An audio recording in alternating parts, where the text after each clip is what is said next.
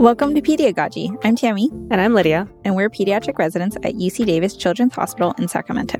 This podcast reviews common conditions in children to enhance our knowledge and the knowledge of other residents, medical students, and any other interested learners.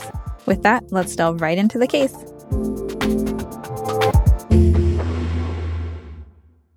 So today's case is a 6-month-old boy born at 25 weeks gestation, presenting with belly breathing and head bobbing in the setting of 2 days of cough and runny nose with lots of sick contacts at home. What are you thinking about, Lydia? Sounds a lot like bronchiolitis. We see this a lot in the hospital and emergency room, particularly in the winter season. In fact, bronchiolitis is the most common cause of hospitalization in infants less than 12 months. So what is it?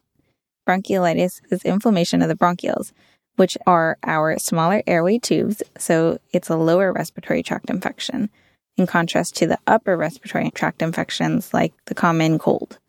In our younger kids, the inflammation and mucus that comes with a respiratory infection can block their teeny tiny bronchioles, leading to airway obstruction and increased work of breathing. So in the ED, the typical presentation we see is a young kid with tachypnea, increased work of breathing like retractions, tracheal tugging, nasal flaring, runny nose, nasal congestion, and cough. When you listen to their lungs, they're very noisy and variable. You might hear anything from wheezes, ralls, bronchi, and the exam changes constantly, which is very classic. So what do you do for these kids? They can look pretty sick sometimes, and you might be tempted to do everything for them, like labs, chest x-ray, oxygen, even sometimes asthma medications if you hear that wheezing. But you really shouldn't do that in most cases. Not that you should do this all the time, Tammy, but if you happen to do a respiratory viral swab, what would be the most common bug you'd see in these patients? Well, definitely respiratory syncytial virus, which is a bit of a mouthful to say, so most people just call it RSV. I know that one's the most common, but any respiratory virus can cause bronchiolitis, so we can think of rhinovirus or enterovirus. Bronchiolitis is a clinical diagnosis based on history and exam. It's important to remember that bronchiolitis is really only diagnosed in kids 24 months or younger, so 2 years or less. After that age, we want to think about other causes like pneumonia or asthma, though it still could be a viral lower respiratory tract infection. So how do we manage bronchiolitis? Well, per the AAP guidelines, it's really supportive care and symptom management. You can use nasal suctioning if they seem congested, fluids if they seem dehydrated, and supplemental oxygen if they're hypoxemic. That's about it, though. Yeah, and with regards to fluids, remember that if they're working really hard to breathe, they're not going to be drinking a whole lot. You also need to account for increased insensible losses if they're breathing faster and consuming more energy. So generally we like to put the kids on maintenance IV fluids or even give them a bolus if they're having a history or exam concerning for dehydration. If you're not confident on how to calculate maintenance fluids or for fluids accounting for dehydration, please be sure to check out our fluids episode. Something else about fluids to know is that you don't always need to give it through an IV.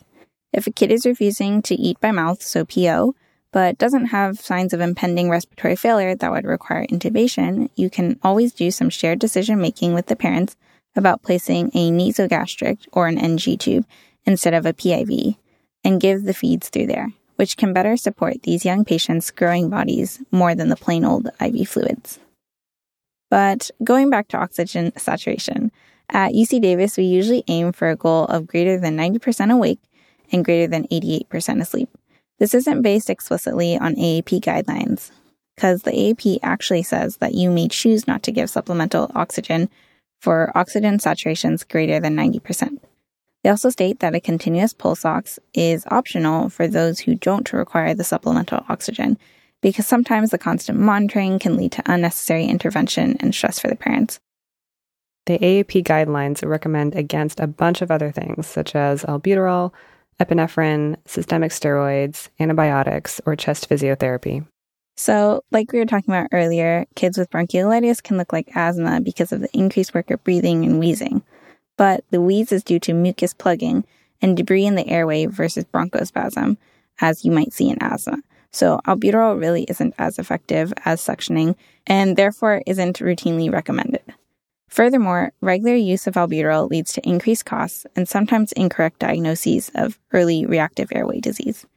Additionally, although the AAP doesn't recommend a chest x-ray on everyone, it's often obtained if the exam or history is concerning for pneumonia or a foreign body. And antibiotics shouldn't be used for a viral infection, so definitely don't think about that. You might think that chest physiotherapy would work since it's a lower airway disease, but that hasn't shown to be that effective for these smaller airways, and young patients often don't like it that much anyways. Hypertonic saline hasn't been shown to be effective in the emergency department setting, but there may be some benefit when they're hospitalized on the floor, even though there isn't that much great evidence for it either. So what things do they recommend that we do? Like we said earlier, the only thing that seems to work is suctioning. Interesting. So it seems like suction is really the only way to go. The guidelines also talk about oxygen. Not all kids with bronchiolitis need to be admitted necessarily, but some kids may need a little extra help with supplemental oxygen, in which case they stay in the hospital.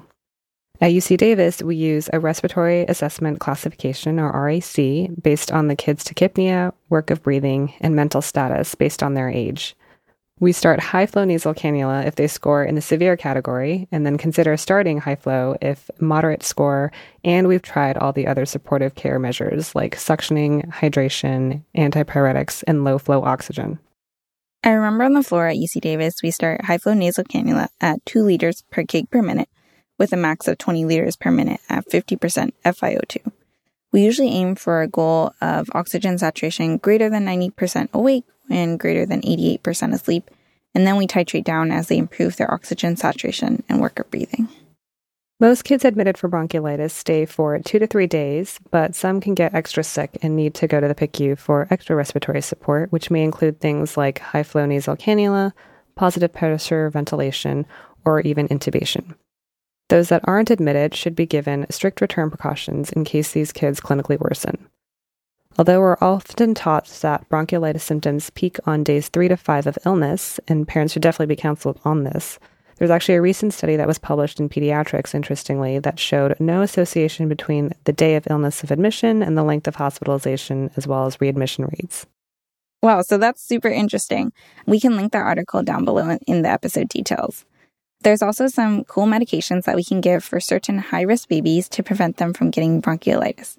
Babies with chronic lung disease of prematurity, meaning a gestational age less than 32 weeks, and needing oxygen for at least the first 28 days of life, or congenital heart disease, can receive palivizumab. It's a bit of a handful to say, but that's a recombinant antibody against RSV.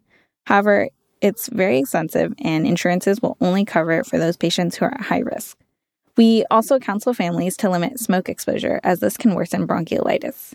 So let's hear from Dr. Rory Karaman-Kretzmer, one of our pediatric pulmonologists at UC Davis, on some new developments for bronchiolitis.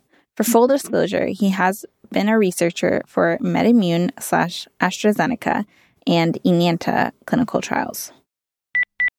So there's a variety of new approaches that are being studied for the prevention and treatment of RSV-related respiratory disease, since it has a significant burden on young children as well as transplant recipients and some older adults.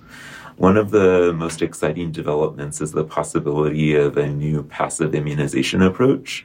Currently, we use palivizumab, and the burden on families with once-monthly injections during the season for RSV is quite high.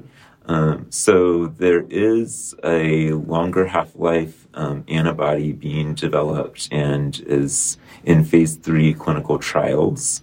Some of the data has already been published, and it offers the opportunity to possibly reduce injections to once per season rather than once per month during the season.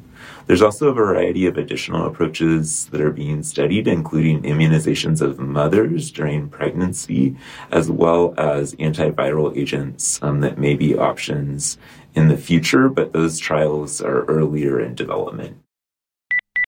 So let's sum up what we learned today. Bronchiolitis is a viral infection of the lower airway, commonly due to RSV, or respiratory syncytial virus, and we see it in our young kids under the age of 2. Bottom line for bronchiolitis management is that it's largely supportive care, focusing on hydration, suction, and oxygen if needed. That's all for this episode. You can find additional information in the podcast description and our social media resources. Please rate and subscribe to our podcast and follow us on Twitter at PediagogyPod, that's PediaGogyPod. Special thanks to Orlando Magana for podcasting production support, and Dr. Su-Ting Lee and Dr. Lena Vanderlist for supervision. We are supported by funding from the UC Davis Medical Center Department of Pediatrics and the Western Association of Pediatric Program Directors.